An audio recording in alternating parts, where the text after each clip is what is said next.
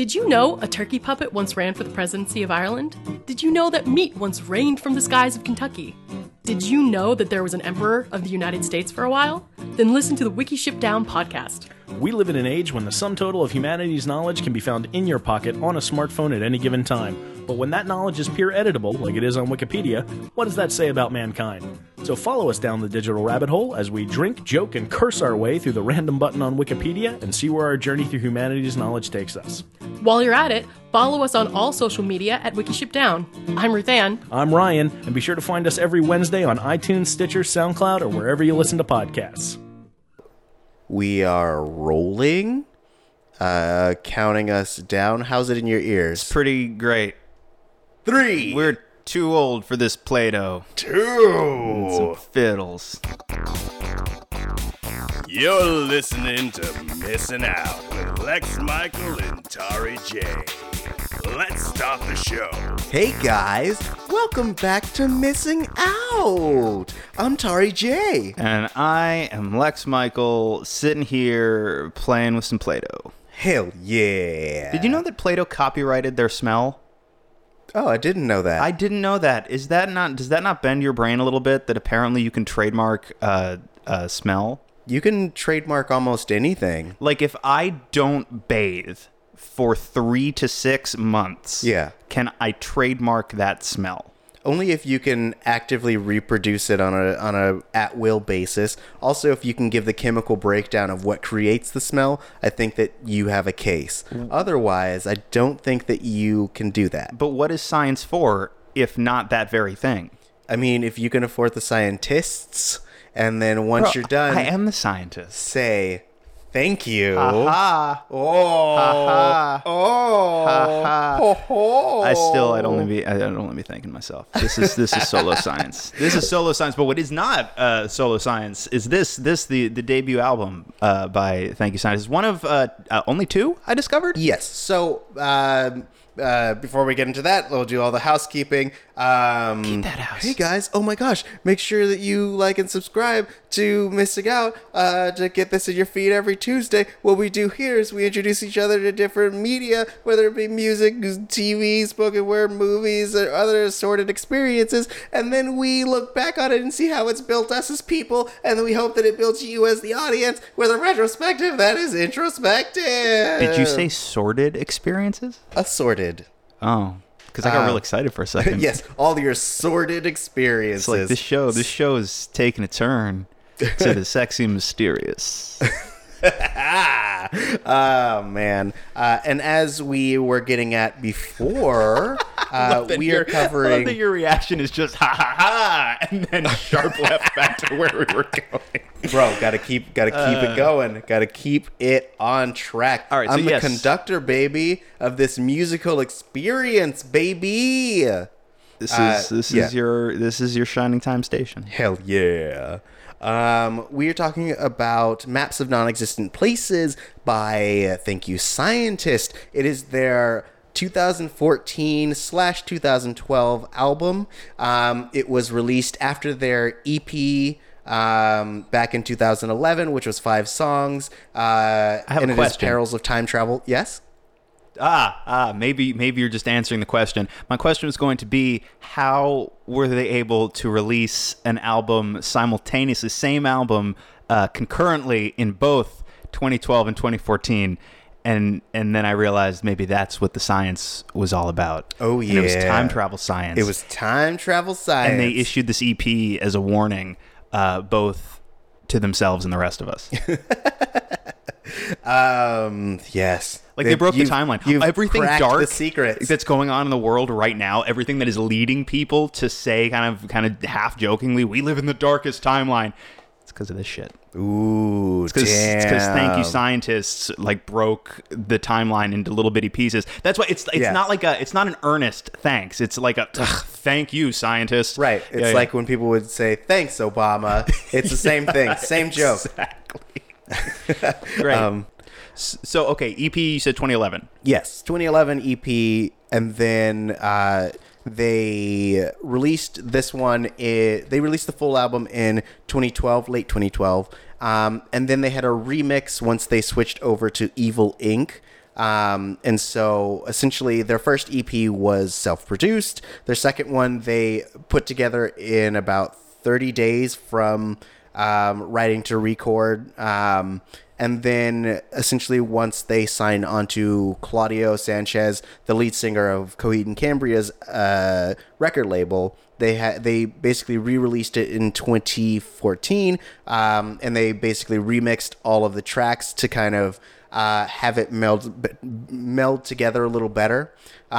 So if you were looking for them before that re-release, then you could only really find their previous album on like YouTube or like Bandcamp, things like that. But I did see, I was not able to find too much information about the band. Now, granted, I didn't spend hours and hours and hours searching, but a preliminary search didn't yield too terribly much. But I did see that there was some connection to the frontman of Coheed and Cambria. Yeah. And okay, so that was it, because I was trying to figure out what it was. Like, the band members don't have Wikipedia pages, which is no judgment. I don't either. But it just means that I was not able to find a ton at first glance. Yeah, I actually had to do a lot of like crazy internet digging. So like you can't just go and Google "Thank You Scientist" and get like a full breakdown of their origin or anything like that. Like you literally have to go like insert band member's name, interview, specific like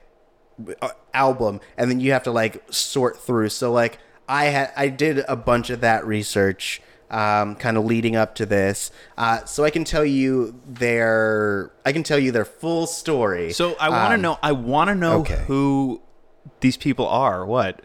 I was like, I thought you were segueing, and I was like, oh, I'm gonna tell you all the things. I want to know. That's it. I'm not segueing away. I'm taking your hand, and we're going down this path together. No, I want to know. Because like the so I guess like I had never heard anything by this band before. I dig this album.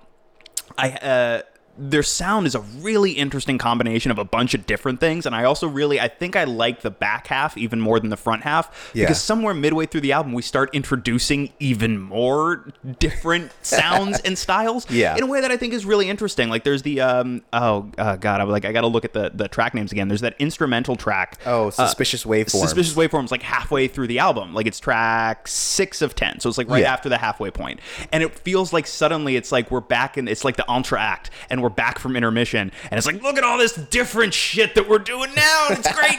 And I dug it like that on, and then I think Carnival has that like mean fiddle solo going on. Oh yeah. But so whole bunch of different styles happening, making it a little bit difficult for me to even trace like what I think their influences might be. Like in the prelude, immediately first time I listened to it, I'm like, oh okay, I could almost kind of hear a little Radiohead, maybe even a little Beatles, and then very quickly we get into Salesman's Guide to Non-Existence, and I go, nope, it's all gone.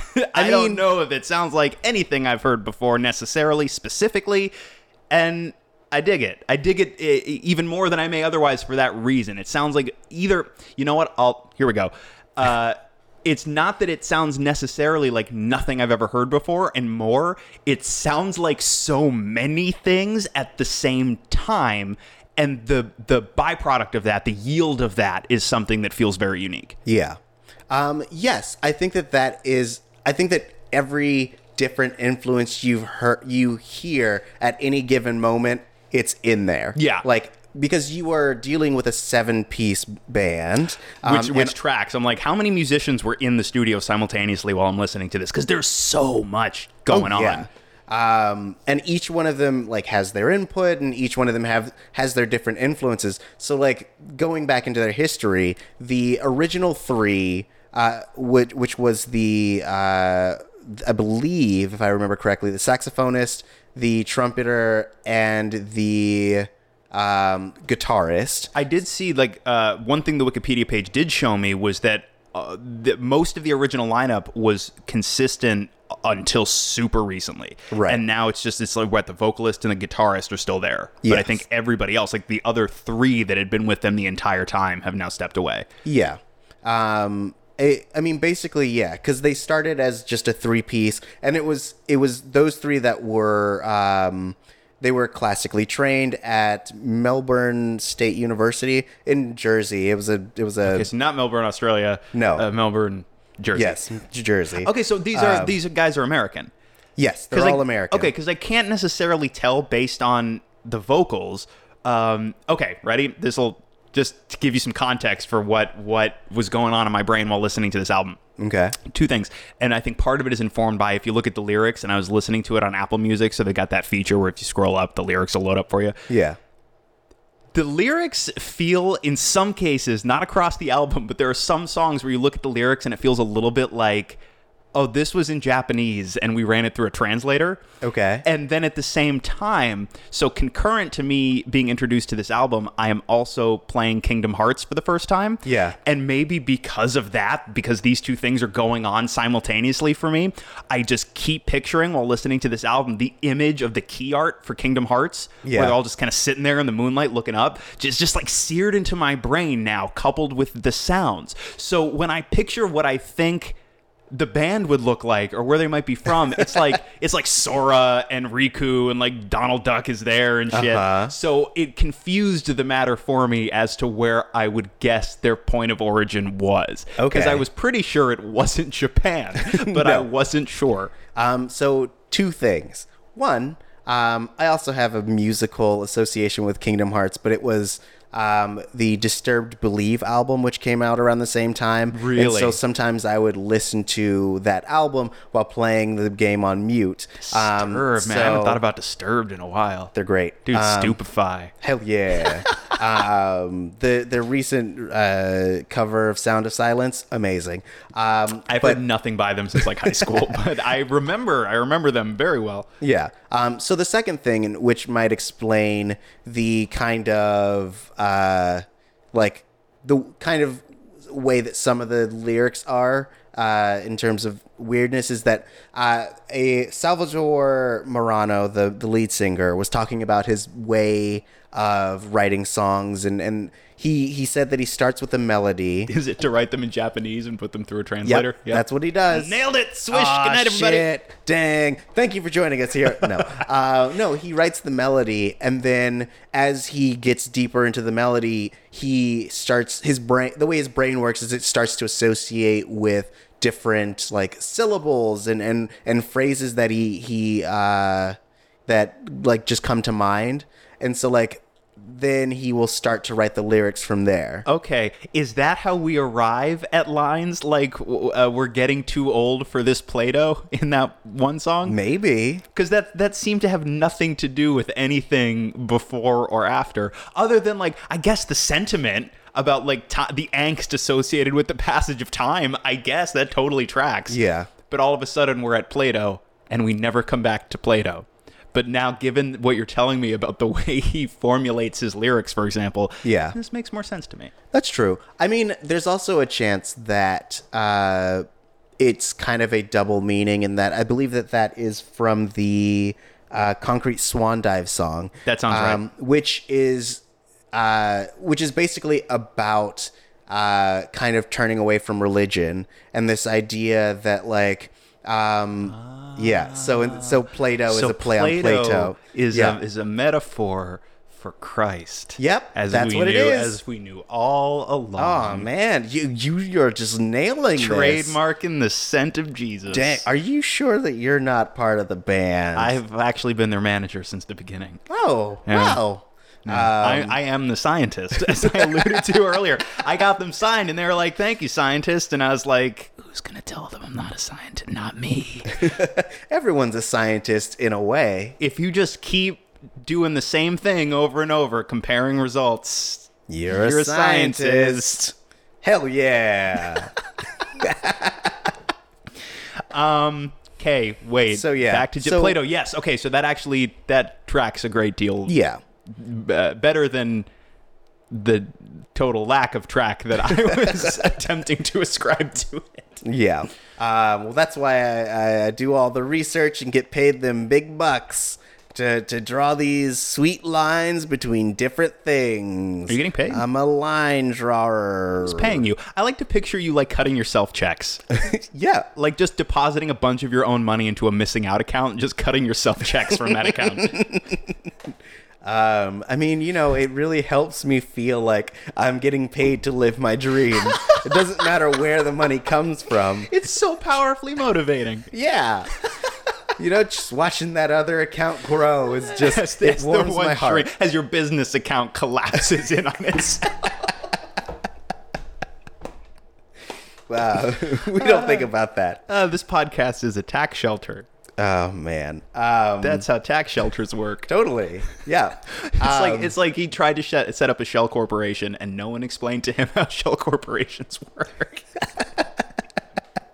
Shell Corporation. You know, like when you join the Shell franchise, you just open your own gas station. Right? That's what that is? Yeah. Yeah, cool. That's what that refers to. Nailed it. Yeah. Two. It's like all those offshore Citgo corporations.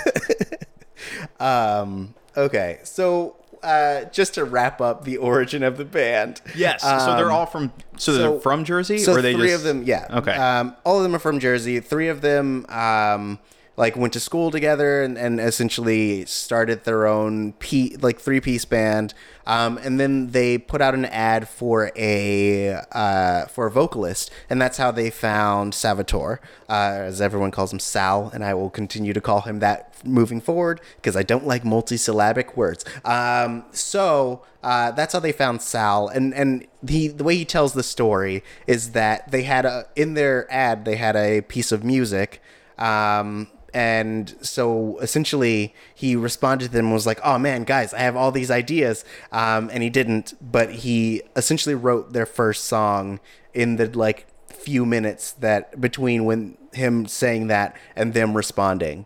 So wait, this whole enterprise was birthed because he put himself in a position where he's just like he's bullshitting. He Music Manned them maybe a little bit and then had to actually deliver. Yeah. Wow. That's how all great ventures are born. You put yourself in a precarious situation and you just fucking muscle your way out. You do. Every time I move to a new place, I go to the town hall meetings and I start yelling about this trouble with capital T and that rhymes with P and it stands for pool. And I'm going to start a band. I'm going to take your money. And then I leave town. Oh, good. But it's like that. Yeah, except just this like time, he had to start the band. Right.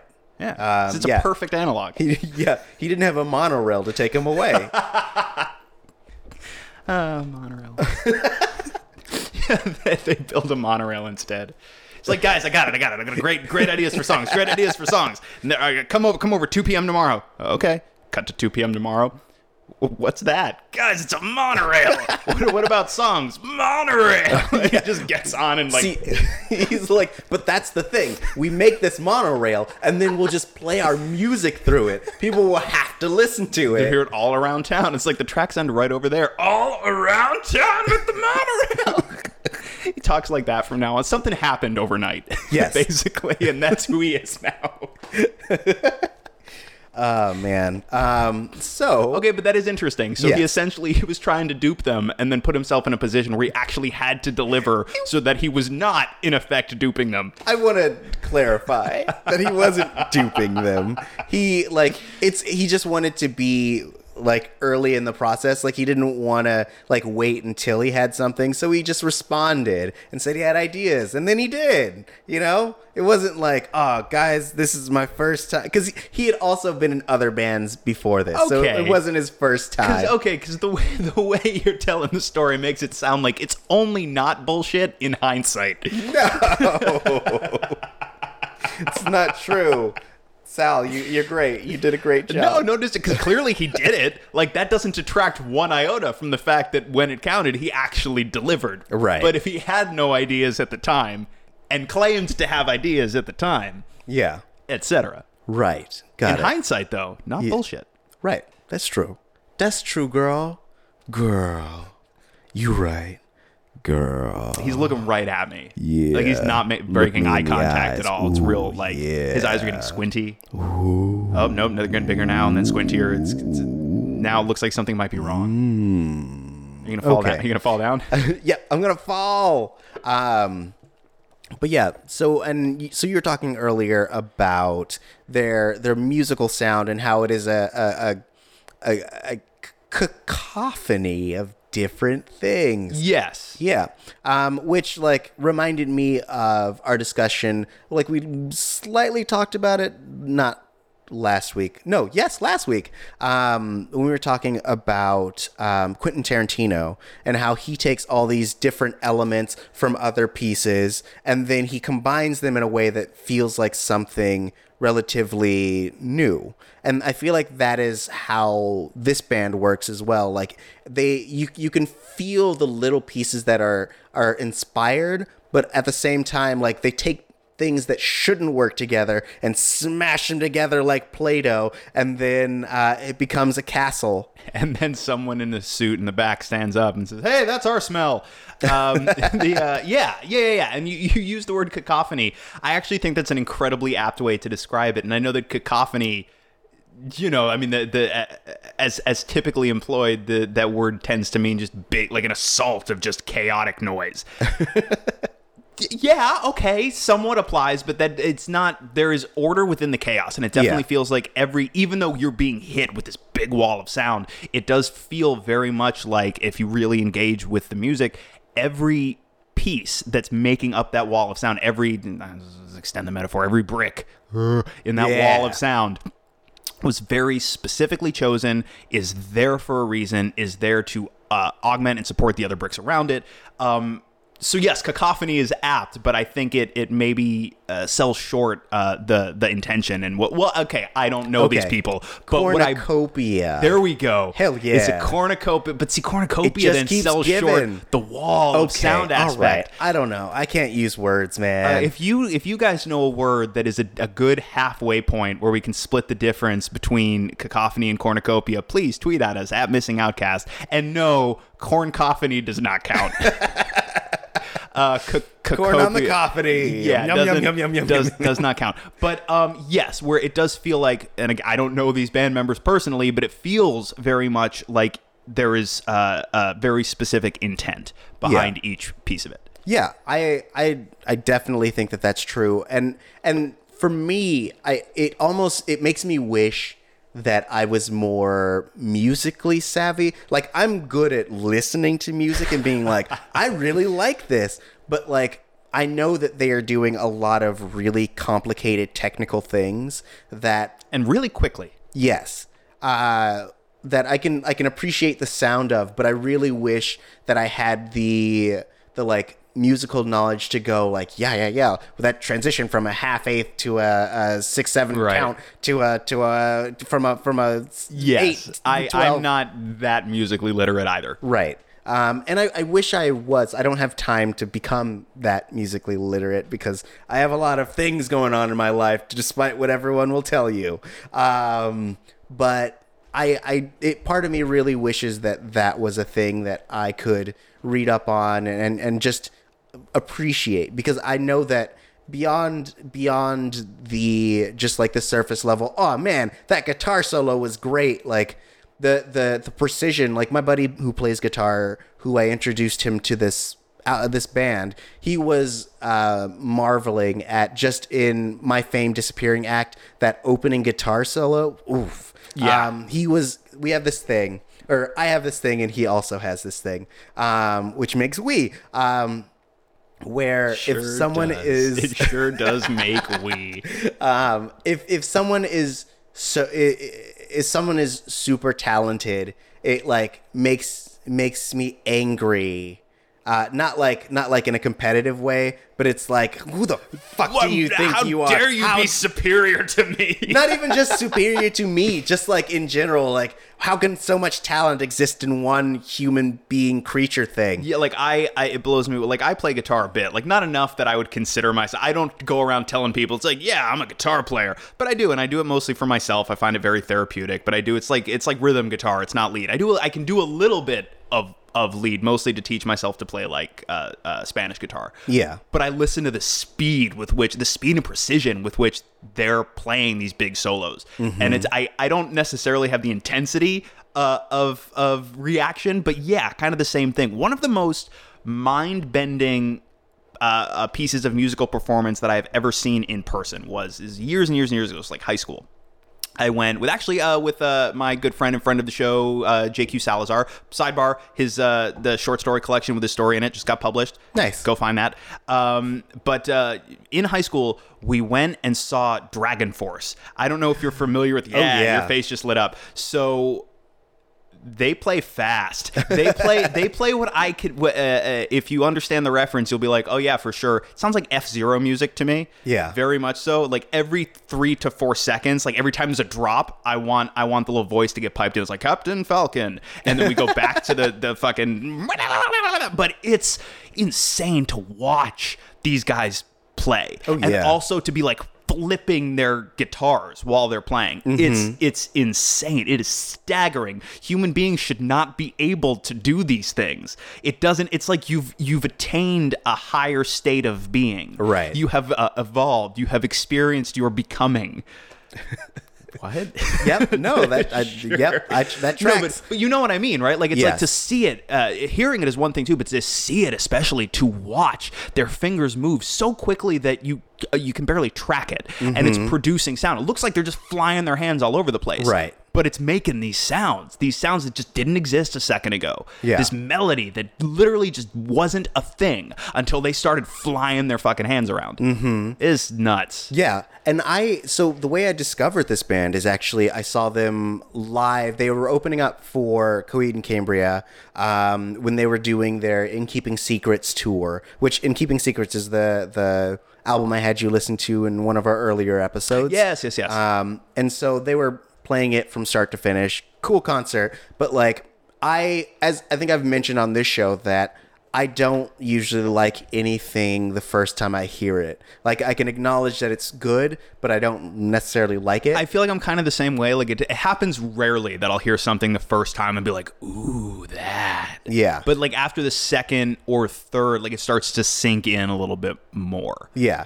But this band, from the moment they started, I was drawn to them. I was engaged. They are probably one of the best bands I've seen live just because their energy is amazing. They're like the lead singer will go out into the crowd and let you sing with him, and there's so much like you can feel how much they love what they're doing while they're performing.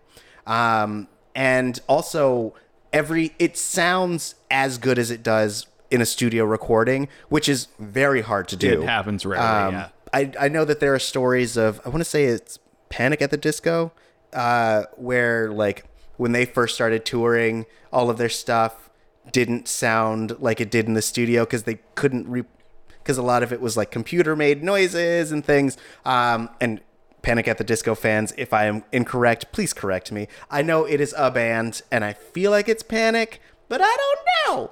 Also, there were, I know if I remember correctly, there's a big swaths of the Beatles catalog that they wouldn't play live because they couldn't make it sound like it sounded on the record. Right. Same thing. Isn't Steely Dan like exclusively a studio band? I don't even know who that is. No.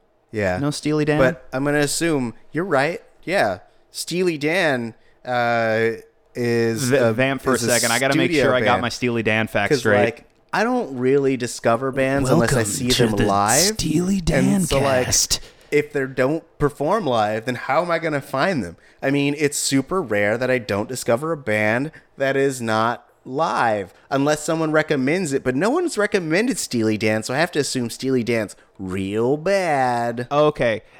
Steely Dan was they were a live band for a while, but in '74 they retired from live performances. They became a studio-only band, and I think they went to, like, 1981.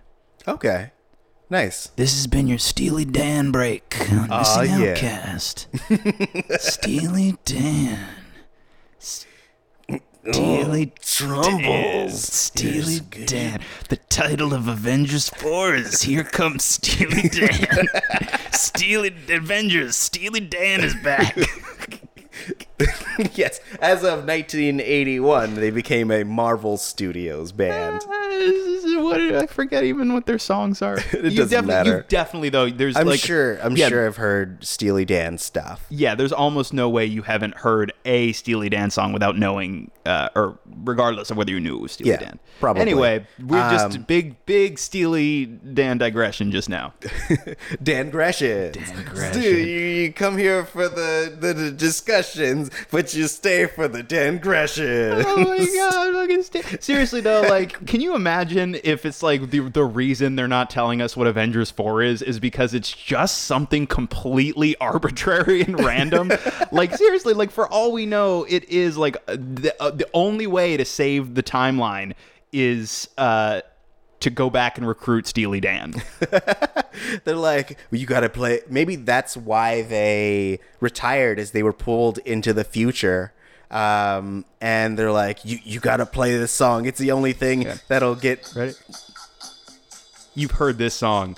You've definitely heard Do It Again. Right, and think about it, right? Like, Steely Dan is the only one that can stop, the only outfit that can stop Thanos, and it's the same thing, right? Like, it's like, how are we gonna stop it? And it cuts to Captain America, and he looks very somber, and he's like, I know a place. And then just cut to the studio, and it's fucking Steely Dan. Just Nice. Yeah. This doesn't sound familiar to me. I know, there's a really long instrumental intro. Hang on, man. Dan, sing. Nope. He can't. All He right. won't. Goodbye, He won't. Dan. Wait. Here we go. I need you to recognize this. This is important. Okay. Maybe.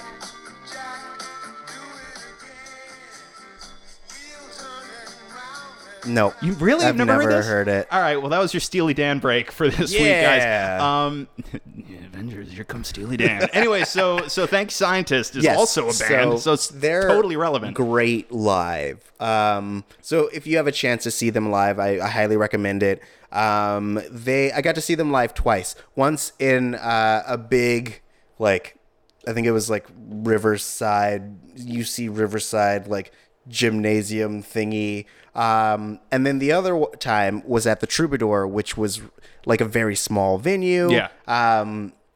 This is a stupid story. But when I like, Is it stupider than the Steely Dan digression?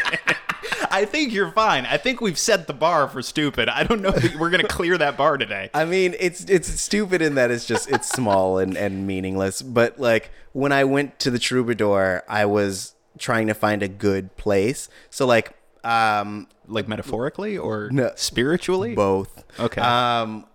Like to be so I could see the band without getting sweat on me. You mean a good like vantage point? Yes. Got it. And so, like, if you've ever been to the Troubadour, there is the main general area, and then there's the upstairs VIP area that you can, like, stand next to, which is the best place to watch. You can just stand next to the VIP area. Yeah, because, like, the VIP is all seats, and then you have, like, space on the sides. You just try to convince everybody who passes that you're supposed to be in there, but there's spillover. Yeah, I'm important. Please, let me stay. But I went up there, and I was really early, and there was a guy standing. There was a guy standing in the area where I was going to be standing, and I lean over to him and go, "Can we stand here during the concert?" And he like turns to me and he goes, "Oh, fucking no," and then like walks away. And I was like, that was weird. And then like 10 minutes later, it hit me that it was Sal. And so like, yeah. So I was like, fuck. He's probably like, this guy doesn't know who I am. No, he's probably very humble. But I would imagine, in my mind, especially at that moment, he was like, this fucking guy asking me for directions. I don't know how to use. What if he walked away racked with guilt that he couldn't help you? It's like he's like, I don't fucking know, and he turns and like 3 paces from there, he realizes, oh my god, I don't know. Oh man. I hope that boy's okay. He's not. He never got out of that concert. He's still there. Wondering if he can stand there. But yeah, so but it was nice. Like being in such a small venue like that, especially when he goes out and works the crowd. Like, he can literally just take a small step down and sing with the crowd. Wait, what was he doing there? Was he coming out of the VIP area, or was he also just sort of hovering? I think he was just, like, getting psyched for the show. Got it.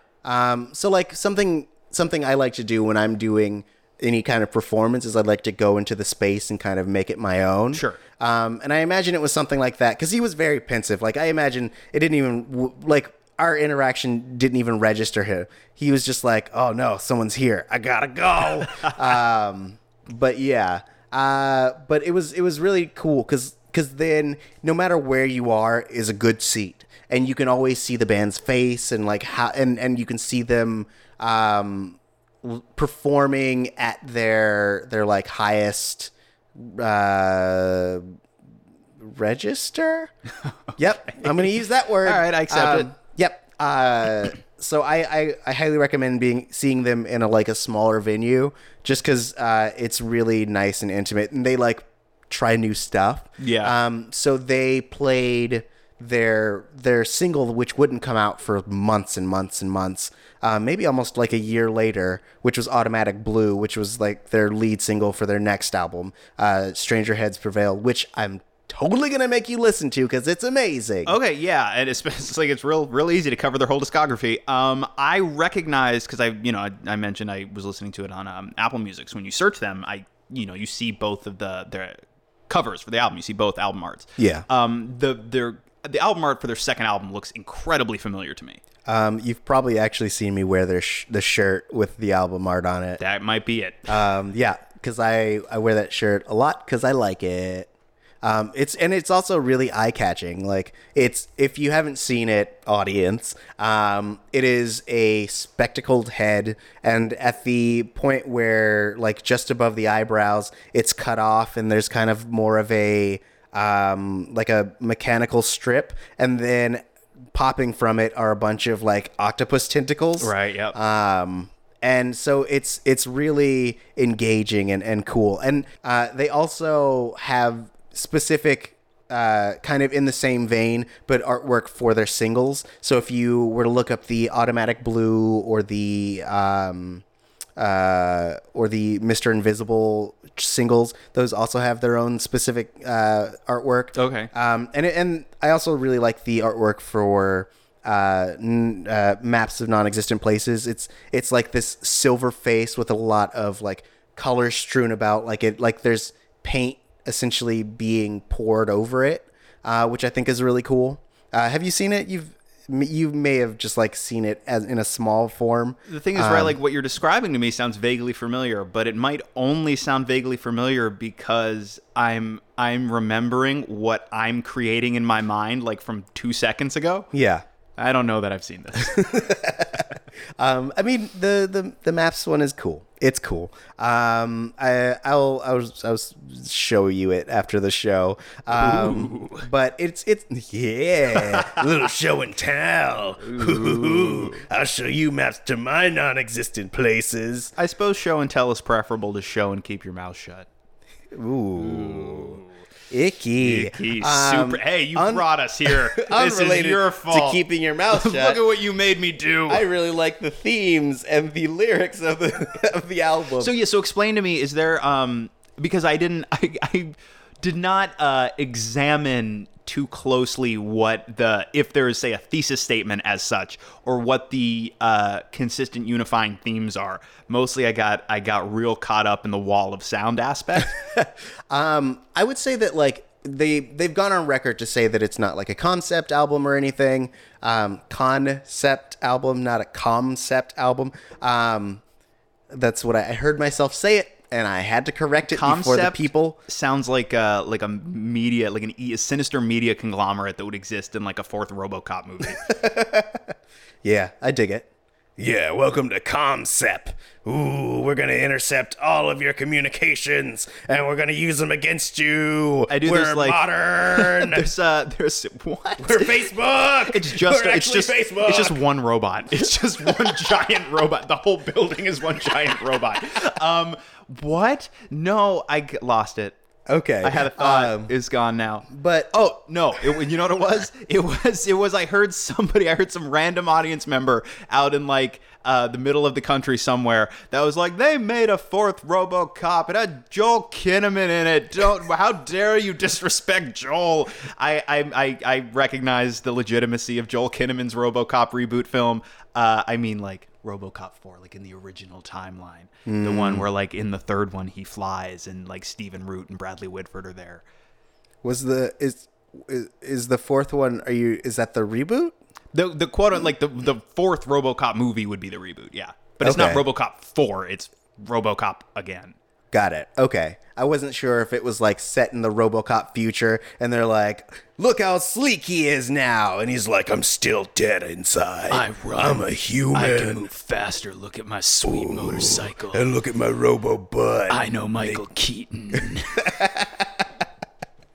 Oh, man.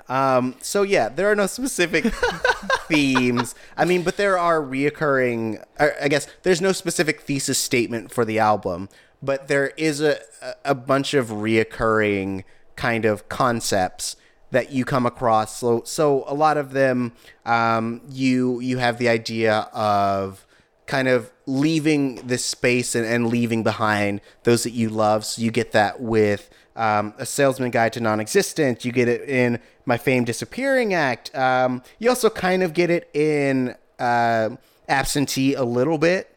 And then you also have a lot of like unrequited love or recently broken up songs. So you get that in like Feed the Horses, Absentee specifically, Carnival very much so. Mm-hmm. And then I think the other piece of it is essentially, which is very present on the back half of the album, is this idea of living your life while you have it. Yeah. Which is very present in like Concrete Swan Dive and In the Company of Words, which is Worms.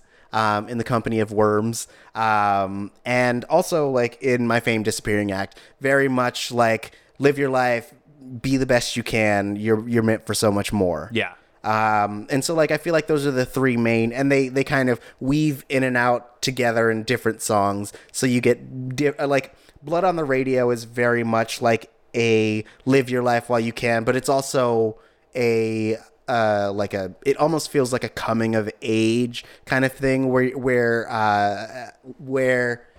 it's talking about how much work and blood, sweat, and tears go into like building your musical career. So like Blood on the Radio is essentially this idea that everything that you hear on the radio took a great amount of hard work. That people will bleed for their art and their passions, which in an ideal world, sure. Right. I mean, for this band, right? Yeah. Yes. Maybe does not necessarily apply across the board to everything you hear on the radio, but yes, if that's, and you can feel it, right? Like you can feel the rawness. Every piece of music that you've recommended to me has this. I don't know exactly how to like. This like raw angsty quality, but that feels genuine. There are a lot of bands that like Coheed and Cambria was one that I thought like I lumped in with a bunch of other bands that I just didn't get into in high school because it all felt so like unearned whiny angst. Yeah. And this doesn't, even though there's a little bit of overlap in sound in moments. This doesn't feel like bullshit angsty whiny angst. But it's got this exact same like rawness and intensity and like kind of like yearning for something, either something that was taken away or lost or something that is being sought and hasn't been found. Interestingly consistent across like everything you've been like listening to this. Yes. I think that, like, I gravitate towards things that have a certain amount of earnestness to them. Like, I think that everything I've introduced, no matter how, like, upbeat and poppy it may sound at any given moment, there's always a level of melancholy in the lyrics and in its execution. Because I feel, like, I almost feel like, this is a weird thing to say, but that it feels like that's who I am. like I get it. Yeah. And so when something catches me, I'm sure that a lot of it shares that overlap because I feel things and I want to feel things and I want the music that I listen to make me kind of examine what's going on my internal emotional scale, and I want it to speak directly to me, and I feel like that's what I get in a lot of the music that I both introduce to you and just listen to in my private time. Yeah, private time. Yeah, get them private tracks, baby. Laying down that train on them private tracks. Going down to a cave under a mountain and just private timing it up. Oh, man. Yeah, and like, because this, like, every time I listen to this album, it, like, there's a piece of me when I get to some tracks that, like, make me want to just, like, cry. I get it, yeah. And it like shouldn't, like, in terms of like the musicality of it, it's not like listening to a super sad song and you're like, oh man, who's that guy? Sam Elliott. Oh, Sam Elliott? No, Sam Elliott's the actor with the mustache who's the cowboy in like Big Lebowski. Elliott Smith. Yeah. Sam Elliott. That's amazing. My God, it's so sad. Sam Elliott. No, like. I bet he could break your heart with some old, like, he pulls out a guitar and he just sings like country songs about heartbreak. I bet you might shed a tear or two. Yeah. Sam, he's great. Look at how majestic his mustache is. How do you not well up a little bit? Yeah, Elliott Smith. Yes. And I get what you're saying. And is it because I experienced this too. It's a moment where it's not necessarily sad or sentimental in any way, but it's a moment where all of a sudden it just like hits you. It just connects with you so intensely hard. Yeah. And for me, like the power of that moment, it's like all of a sudden it's like, whoa, there's that thing. Yeah. I didn't even know I was looking for that thing. And like, there's that thing.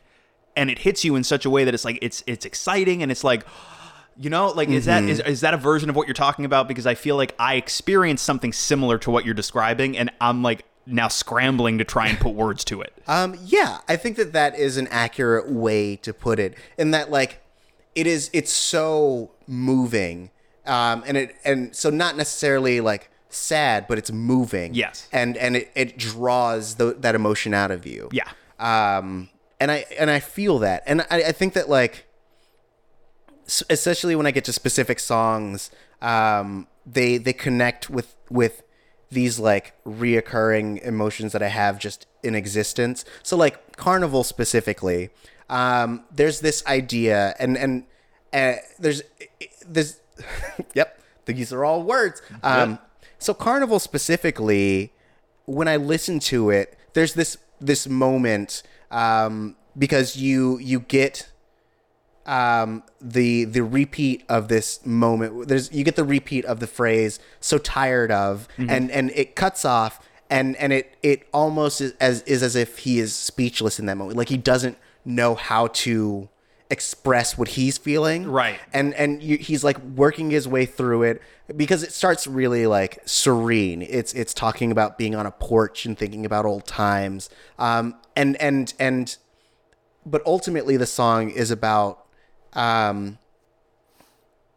letting go of things that you can't keep, like relationships and things of that sort. And it also feels like this struggle to, like, or at least the constant struggle that I feel to make some connection with people. Every so often I try to make a connection with people that is meaningful, and sometimes I feel like I'm always falling short of that. Yeah, I hear that. And so there's this like exhaustion that comes from it, of like just the effort of trying to do that. And I feel like this song really captures that, and that like he gets to those first two, "so tired of," and he's like, I don't know what it is that I'm tired of. And then like it's the last line in the song where it's like, I'm so tired of the unattainable. And it's like, you'll never, it's just out of reach, but reaching for it is exhausting in and of itself. Yes. And I think that like that song hits me and makes me really like I almost have to sing it myself in order to get the emotions out. You know what I'm saying? It gets to the heart of something very specific about the experience of living. I think the experience of living, if you are a seeker, you know what I mean? Like if you have the awareness, if you have the knowledge, and you're hoping desperately for something more, something better, not necessarily even specifically for yourself, but just something better for the world, for everyone, for everything.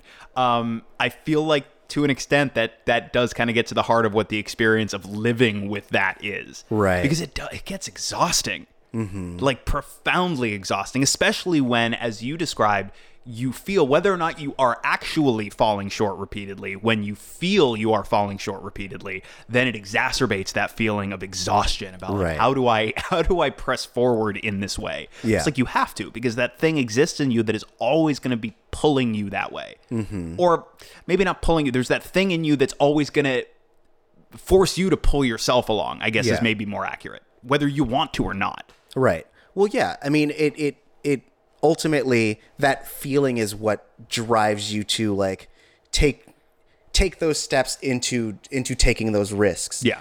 Which is like, again, one of the big reoccurring themes in the album, where it's get out of whatever place or comfort zone that you're in and like live your life. Like there's my famed Disappearing Act is, to me, if I could listen to it every morning and have it motivate me to just move forward and pump me up, like I would. I don't because I do other stuff in the morning. But like that and like In the Company of Worms, like those two songs, I feel like are really good reminders that like life is finite. Yeah. And you blink and next thing you know, like you're too old, you're too out of practice, you're too whatever it is to do the things that you've always said that you're gonna do when you have the time, or when you know you have the money, or when you have the whatever it is that is missing to like get you to do the things that you are passionate about. Yep. And so like I listen to these a lot. That's funny. That reminds me, that just reminded me of something I just watched for the first time, Max Ophuls' Letter from an Unknown Woman. Mm-hmm. And there's an exchange, I think probably 2/3 of the way through the movie, where Louis Jourdan's character, who's renowned, who's a musician, who's like a pianist, who would do concerts all over, has an encounter with the Joan Fontaine character. They keep encountering each other throughout different stages of her life, and he doesn't remember her every time. It's a great movie, but he talks about how he hasn't given a concert for a very, very long time, and he always said he was going to go back to it. He said, like, I always said I was going to go back to playing music. I always said, like, okay, I'm going to start next week, and then next week becomes this week, and I say I'm going to start it next week. Mm-hmm. And it's very similar to that. It's like enough some days, and suddenly you realize like all the some days got used up. Yeah, like it's just not here anymore. Like next week became this week so many times, and it just never happened. Right. Which I don't usually take the time to do this, but like, which is why I'm glad that we do this show. Look at you, like doing all the like hand motions, because the earnestness and the vulnerability is too. Yes, it's too much. I can't not make weird movements. I'm glad that we do this show, and I'm glad that you and I can take the weekly time to like have these discussions, and I'm glad that we got off our asses and decided to just make an episode and see what happens. Right. And then that one episode turned into where right now 48. Wow. Yeah. That's a lot. Plus bonus episodes and Missing Out Mondays. Right. Which is cool. And like, I guess like too, like let that, if you're listening and you're sitting there, I'm sure we've talked about this before, but if you're listening and you're going like, man, this seems like it's a lot of fun. Like why I wish I could do something like this. Yeah. You can. Like, you don't even need necessarily a high-quality microphone. You can just get a buddy in a room and record something into your phone. Yeah. There still might be an audience for that, and it takes almost nothing. But if you, like I did for a while, for a long time before you and I did this show, I would say to myself, it's like, we were doing after shows and things, but I would always say quietly in my own mind, like, I just want a show that's mine, like that is like, I can say like, yeah, I have a show. Yeah. Not I'm part of somebody else's thing. And it might have turned into one of those things that was just like, I'm going to do it. I'm going to do it. I'm going to do it. And years go by and it just never happened. And I'm bummed out that it never happened. Yeah. So like the same token, like, yeah, I'm really glad that we're doing this as well. I'm glad that we decided like, let's just do one. The time commitment is relatively minimal. We already know we get along. Let's just do it and see what happens. And now we're here, like we're coming up on We're coming up on 50 weeks worth of shows, and there's a range of how much material that actually is. But yeah, I guess like here we go. Now we're just imparting wisdom to y'all. I'm so dumb. Don't listen to me. But I guess one thing that I think maybe I would love it if everybody could take to heart is like, yeah, don't wait for the some days to all be behind you. Yeah. Just do it, because like you don't know, right? Like you were saying, like life is finite. You don't know how much time you have to say what you want to say. So why not start saying it? Now, hopefully what you have to say is not like horrifically racist or whatever. I'm not necessarily talking to you if that's you. I don't know. I like the idea of someone being like, I've always wanted to join the alt-right, but I'm just really didn't know how. Thanks, Missing Out, for giving me this push. You guys are the new Pepe the Frogs. Hell yeah. Pepe's the Frog? Yes. But if that's not you, yeah, like don't let all of the some days end up behind you. You don't know how much time you've got. You don't know how much time everybody around you has. If you've got a friend that you have a rapport with and you just want to sit down and talk, do it. Sit down and talk. I guarantee you, if you guys have a really good time, there's an audience for it. I still have such a hard time believing that people listen to our goofy bullshit. And if there's an audience for us, I guarantee if you and a friend make each other laugh, odds are you'll make at least ready. If you make one person laugh, odds are you may not know them. They may not be in your immediate sphere, but odds are there are at least 100 people somewhere scattered. It's 100 people in one community, 100 people scattered all over the place that might really get into it as well. And if there's 100 scattered all over the place, there's probably more. Right. And you won't know that unless you just take the shot. And for something like podcasting, you don't need a whole bunch of money. You don't need other people to give you permission to go do your work. You can just do it. And so like, why not? If it's something, of course, if you don't care about podcasting specifically, apply it to literally any creative pursuit that you do care about. Apply it to any non-creative pursuit, any pursuit that you have, anything that your heart is like burning to do. Doesn't mean that, you're going to snap your fingers and you're going to get to where you want to be overnight. It's always going to be a long process, but yeah, don't let the some days end up behind you. There's no, I can't imagine something sadder than getting to age like 60 and looking back and seeing all of the things that I wanted to do that I didn't do solely because I put them off. Yeah. So don't do that, y'all. Yeah.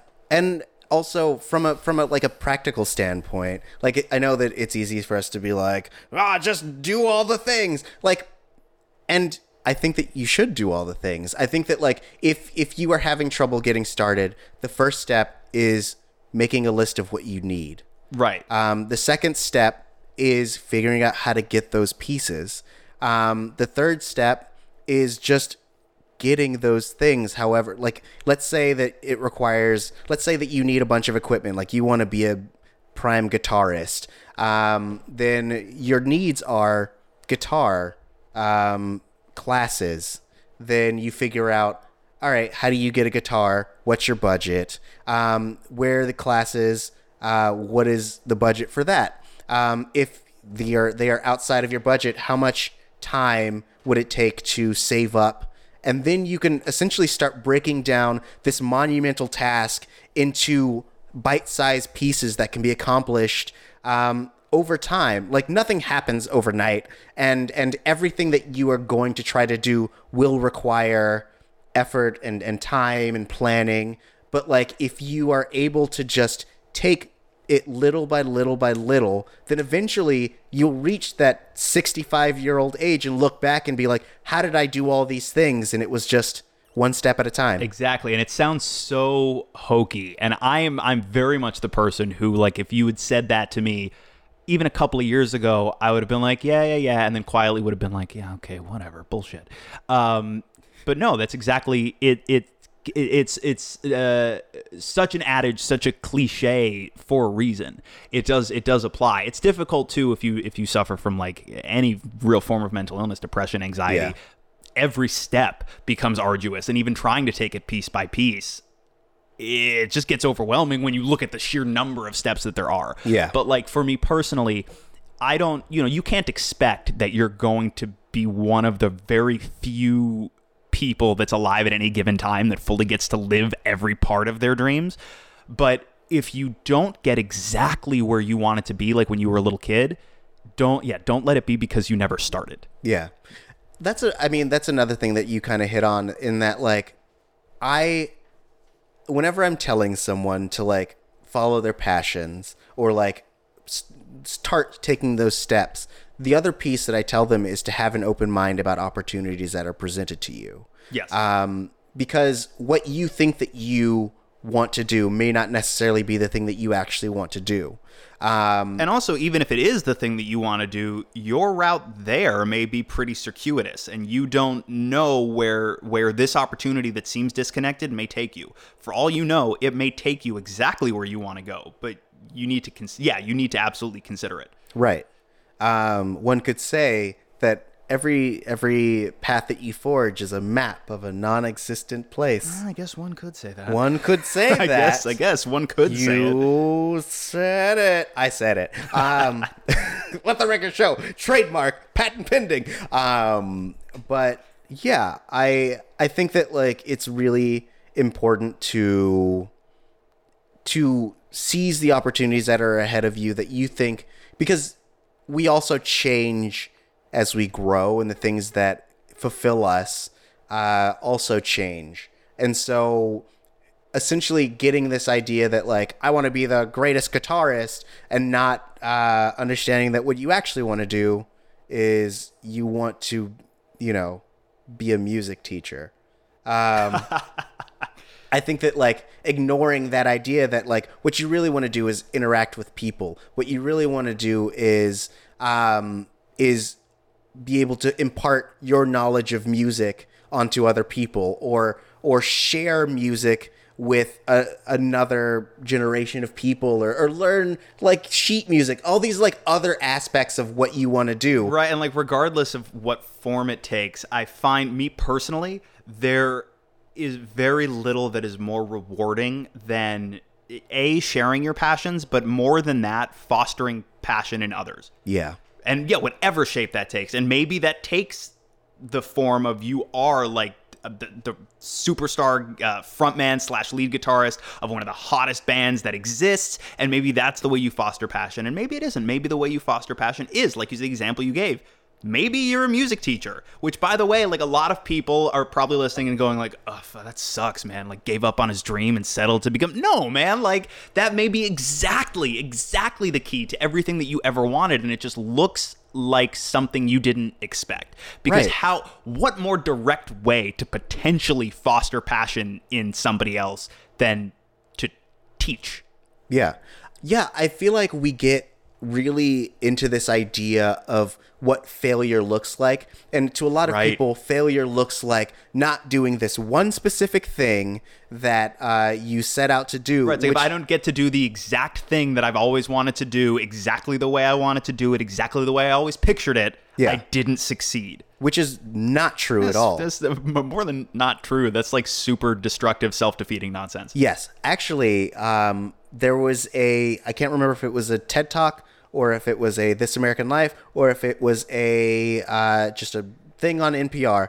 But they were talking about how in a school, they started doing hypnosis on some of these kids. It was a very disastrous thing. With consent? The kids like, had consent. Did they ask the no parents? Parental consent. Whoa. But so here's the thing that kept happening is like they would... I do have a question about this. Was it like... Oh, it's a big, like, we did a big, like, school spirit day and we brought in a hypnotist for everybody? No, we were actually, like, systemically hypnotizing these children? To what end? The end was to help them achieve specific things that they were trying to do. Okay. So, like, some people wanted to get better on the SATs. So the hypnosis was to build better habits within them. Okay. So things like that. So the intent was good, but I feel like that's probably not legal though, without some type of guardian consent. No. So, but and it didn't end well. So the thing is, what happened? Okay, are we getting to this? Yes, we're getting to it. I need to know now. Yes. So what ultimately ended up happening is that since the goals were so singular, any hurdle caused their brain to not know how to process that like hurdle. So did they just make a school of Mr. Meeseeks? No, they made people kill themselves. So essentially, it like sent their That's way darker than Mr. Meeseeks. Yeah. Ooh. Because when you're so singularly focused on one specific thing, right? If your brain can't handle the associated like potential failure of not accomplishing that thing, right? Which ultimately leads to a pit of despair. And so a lot of these kids, since their focus was so singular, it caused them to kill themselves. And so it was a whole big thing. But like that is essentially a long roundabout way of saying that like we as human beings aren't meant to have a singular like one directional focus. We evolutionarily are made to adapt and change and grow as time progresses. And so again, like Lex was saying, like even if the place that you end up isn't the place that you originally set out to be, that's not failure. It's essentially just becoming who you were meant to become, not to Quote, be all unquote. hokey. Right, because I do But feel like talking about like what you said, like people get it in their heads that they maybe have like one specific path or destination they need to arrive at. I feel like that is maybe something that we've inadvertently, unwittingly internalized from stories. Yeah. Whether going all the way back to like religious texts, but also like just about every major like pop culture narrative until recently. So many of them have been focused on like, you know, destiny and the chosen one and follow your path. And even if it's not about that explicitly, you get to the end of the film story, and in many cases it's like, all right, like we're closing the loop on this. Even if the character doesn't die, it's like this is the end of the story. They've arrived at their destination. And that's just straight up not how life works. Right. And it can become very, if you have, like I do believe a lot of us have, I still, and I don't mean to imply that it's as easy as flipping a switch in your head, making this transition. I still struggle with this very thing. Yeah. But realizing that that's not how life works, and being okay with that, and more than being okay with it, realizing it's so much more freeing that that's not how life works. It can be scarier, and it can lead to moments that feel greatly destabilizing. But I would think that means, you know, like start every passion you have, everything you can make time for. Start it and see what it does for you, because any one of them, right? If you're passionate about any one of them, any one of those roads might take you somewhere interesting. And it's not because you were quote unquote meant to go down that road. I don't necessarily buy into those concepts, but like, I know you were kind of shorthanding it. So less like you may become who you are meant to become, more you may become a version of yourself that is so much more fulfilling and exciting than what you thought it was going to be, if that makes sense. Yes, that is the better way of putting what I was trying to get at. Yeah. Yeah. I mean, it was a semantics thing mostly. No. Like, I mean, but I think that it is more accurate to say it that way as opposed to like, because I also don't believe that there is a universal directional pull. Right. And like the idea of destiny is, I guess, very safe. You know, like everything is happening for, I'm really not a everything happens for a reason person. I don't buy it at all. I do buy, if we're talking about cause and effect, like, yes, this happened because of this, then yes, totally. Everything does in that sense happen for a reason. Yes. I don't believe things are preordained. And I get that idea is very safe because it's like a shield. You know what I mean? Like whatever happens to you, it was meant to happen. But like that, you're just so like, you're robbing yourself of so much power, of so much command of your own life, of your own, I guess to use the word, of your own destiny. it's scarier, right? Because then it's like you almost feel paralyzed by options because it is weirdly kind of limitless. Of course, within reason, depending on, your personal circumstances, the resources available, etc. But yeah, like, all that. There's really I was like, let's tie it all up with a nice little bow. And then I went, I don't seem to have a bow lying around. I mean, would you say that people are getting caught in the pages of bullshit overload?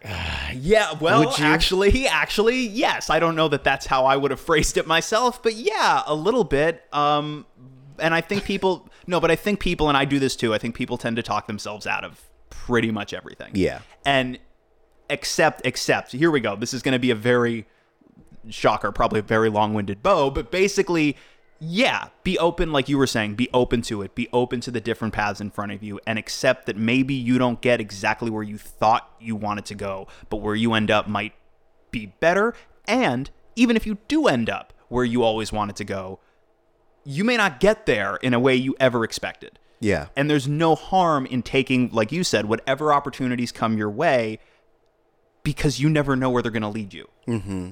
And I think, to me, that's so much more exciting than the idea of like, well, I have one path and I better do this thing. Because then, if you don't do that thing and you've so internalized that this is the thing you have to do, you may not even, quote unquote, fail. But the perception of failure would be so massively devastating to like your sense of self and your sense of worth.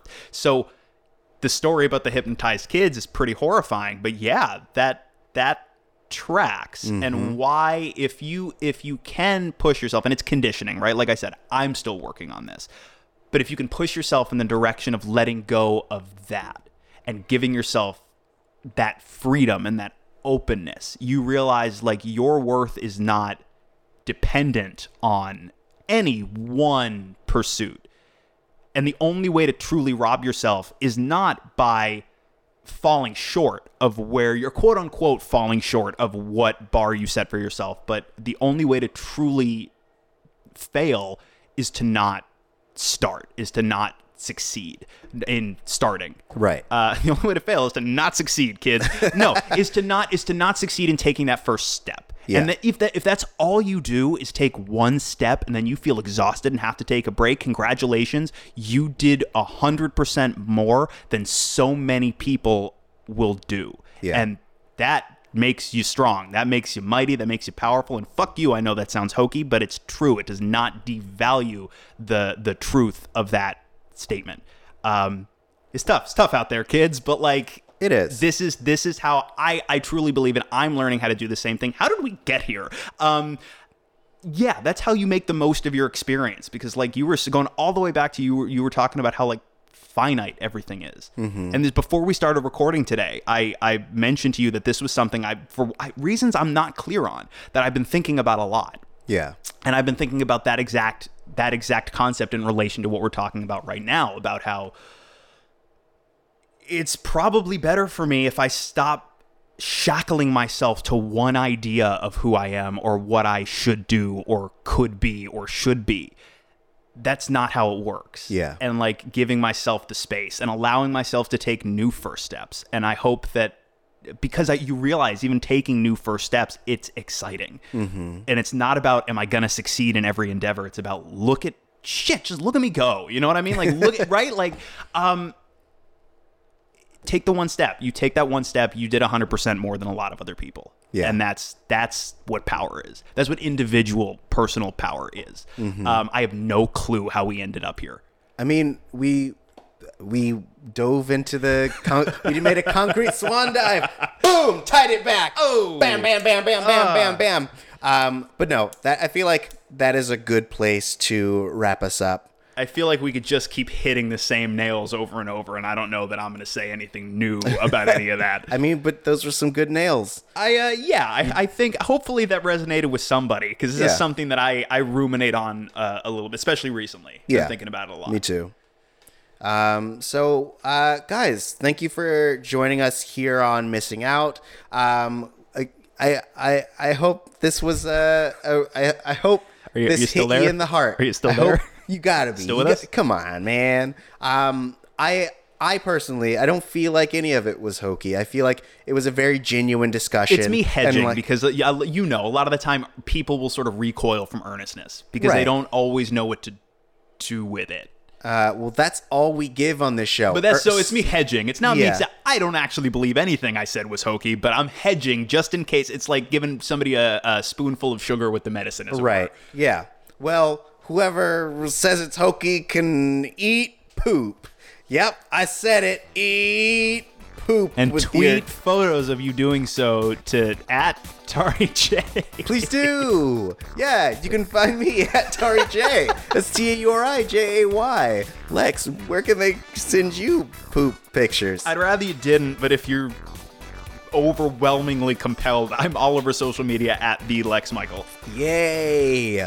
And you can find this podcast at Missing Outcast. That's MISSINGOUTCAST on Twitter. And as you know, you can find us on all the major podcast platforms. iTunes, Google Play Store, Stitcher, Podbean, Overcast, and I think that's most of them. So if you have a chance, please leave us a review. It really helps us out. We recently got a show recommendation, so we're trying to schedule that out. More details to come. Keep track of our Twitter so you know like when that is, and please keep submitting those to us. Yeah, seriously, like we're now getting people that are throwing suggestions at us, and this is something that we always talked about really wanting to do, is like once we knew that we had some people listening, kind of reaching out to you guys and being like, hey, what are we missing out on that you super hardcore dig? Let us know and we'll talk about it. And it's like starting to happen. It's exciting. So keep that stuff coming because we love it. We want to know what you guys love. You keep hearing about the shit that we like. Thanks for being here. But we want to know, what is the shit that you like and why do you like it? Let us know. Yeah, totally. So thanks guys again for joining us. We will see you next week. We heart you. Heart you. Look at how fast he's playing. So fast. How does he do the magic? It's just some sweet fiddle solos going on in the background. That Play-Doh. Oh, man. So... Wait, are you done? Is that the end? No, it sounded like there was an ellipses or a comma or something, and then there was just silence. Yeah, that was me swallowing and catching my breath. It was very jarring. It was like I was driving and hit a tree.